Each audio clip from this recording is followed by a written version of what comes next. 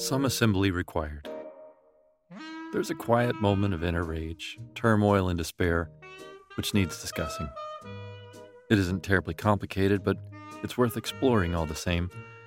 This moment, so fraught and tense, visits me all too often, but especially so when I'm assembling a multi-piece product with weirdly or poorly written instructions. Just yesterday, I was engaged in this modern exercise while assembling an enormous piece of furniture.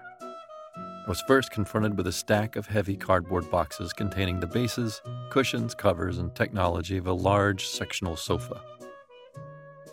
I spent nearly an hour unboxing the various pieces.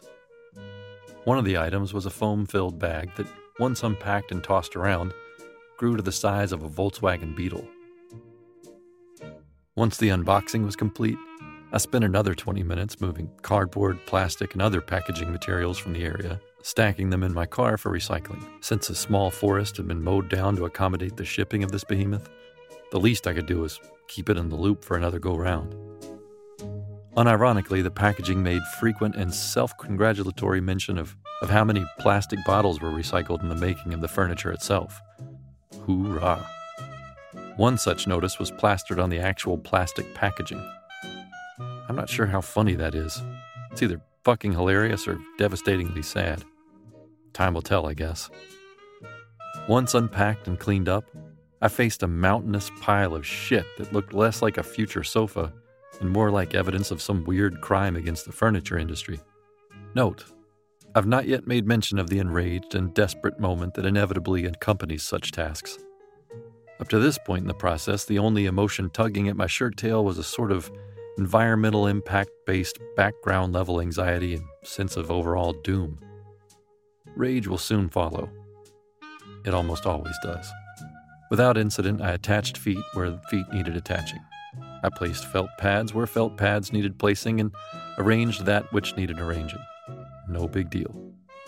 I took a brief break for lunch, drank plenty of water, took a satisfying and non-urgent piss break, and tossed the ball with my dog. So far, all was well. The customer for whom I was assembling this monstrosity was out of town and willing to pay a flat fee for the job. Time was on my side. I even allowed myself the idea that I was having a good time, framing the task as paid exercise.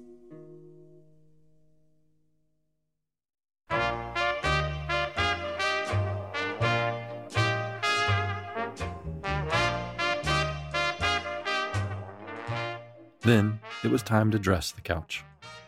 This is not a step that most sofas need. However, this modular creature was designed with the idea that everything is changeable, from the arrangement of the pieces to the clothes the couch could wear. My customer had chosen a smart and clean gray.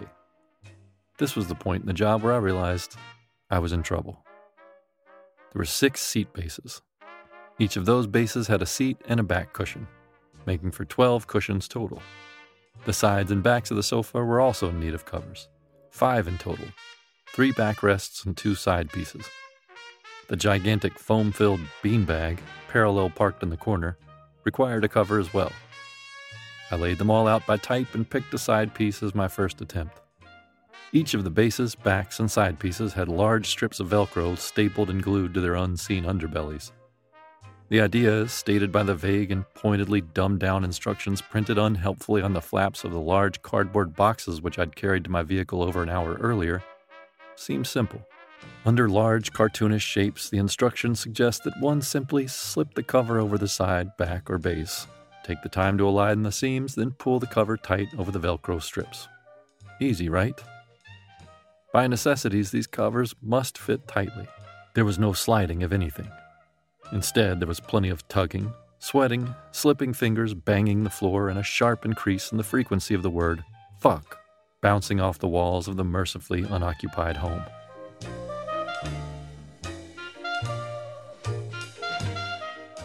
Each time, my dog lifted his head in curiosity, checking to see if anything worth chasing had suddenly appeared. However physically difficult this task was proving to be, it paled in comparison to what was in my future. A series of remarkably avoidable and difficult to correct mistakes. It was very clear that the covers for the side and back pieces had but one way they were meant to fit. After carefully aligning the edges and fighting with extremely tight covers for several minutes each, I moved on to the next step. That's when I noticed it. A familiar feeling insisted itself on me like a load of bricks falling down a flight of stairs. I had put nearly half of them on, backward. This is the moment when rage and desperation take hold. It is hard to describe just how infuriating a moment this is. To undo that which was difficult to accomplish in the first place is a heartbreaking and painful pill to swallow. It isn't just the fact that I'll be painstakingly undoing my work, only to do it over once again, but that I do this almost every single time I assemble something. It happens especially when I've done an uncharacteristically nice job of fitting things together. It's always the same experience. A piece is aligned beautifully. I set it down to admire it, then notice it's backward, incorrect, or somehow noticeably off. The correction is never as nice a fit as the mistake. Ever.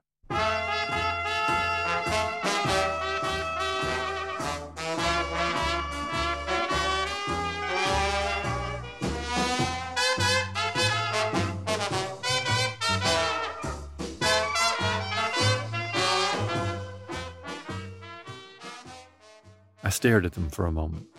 All 5 cushions, perfectly aligned, taut, and nicely velcroed, only half fucked up. A deep breath helps temper the self-loathing. I'm reminded that it's no good to go around disliking a coworker, especially when you work alone. Removing the cushions was extremely difficult.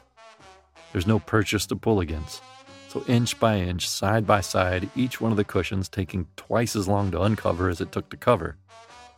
Once unclothed, the cover is carefully turned around, double-checked for proper alignment, then once again painstakingly pulled taut. As I've been typing, my fingers are ever so slightly sore from this task, sending their own weight backward in time to hold down yesterday's fury. From there, everything became more frustrating and needlessly difficult. One would like to rise above this self-inflicted wound and do better work. Regrettably, that was not the case. The joy of completing the task of assembling that terrible sofa, upon which I will never sit, was lost by aggravated disgust for all things assembly. The massive foam bag, still lurking in the corner, had the smallest of the cushion covers. After wrestling with it for half an hour, I eventually conceded defeat. It's a 2-person job, no 2 ways about it. After many hours of work, I packed up my things, climbed into my packaging stuffed vehicle, and drove away from the scene. My rage and frustration slowly softened as my dog rested his chin on my thigh, eager to get home and eat his dinner. In the rearview mirror, I saw the inner flap of a box bouncing to the beat of cracked pavement. In encouragingly and childish font, likely chosen by a committee of people who know better and hire adults like me to assemble furniture for them, a few choice words were visible. Even reversed in the mirror, it managed to irritate me. It read, "Quick and easy assembly."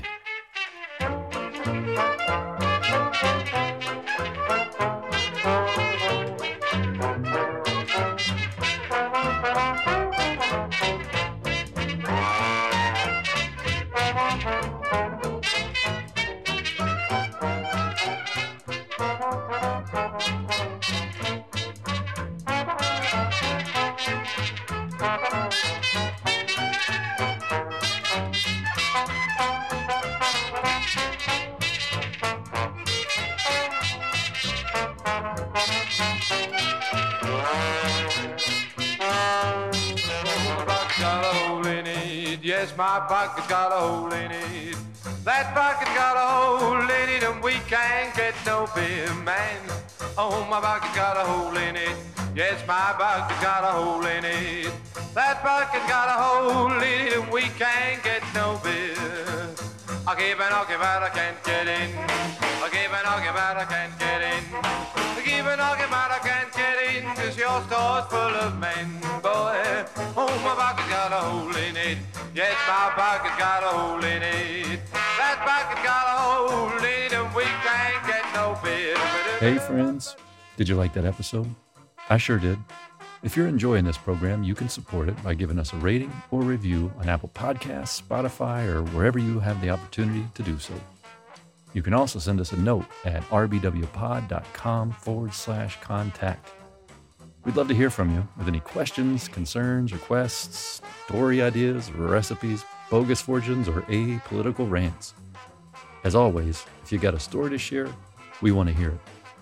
So wishing you and yours the very best of everything and less than average amounts of bullshit. Until next time, loving you.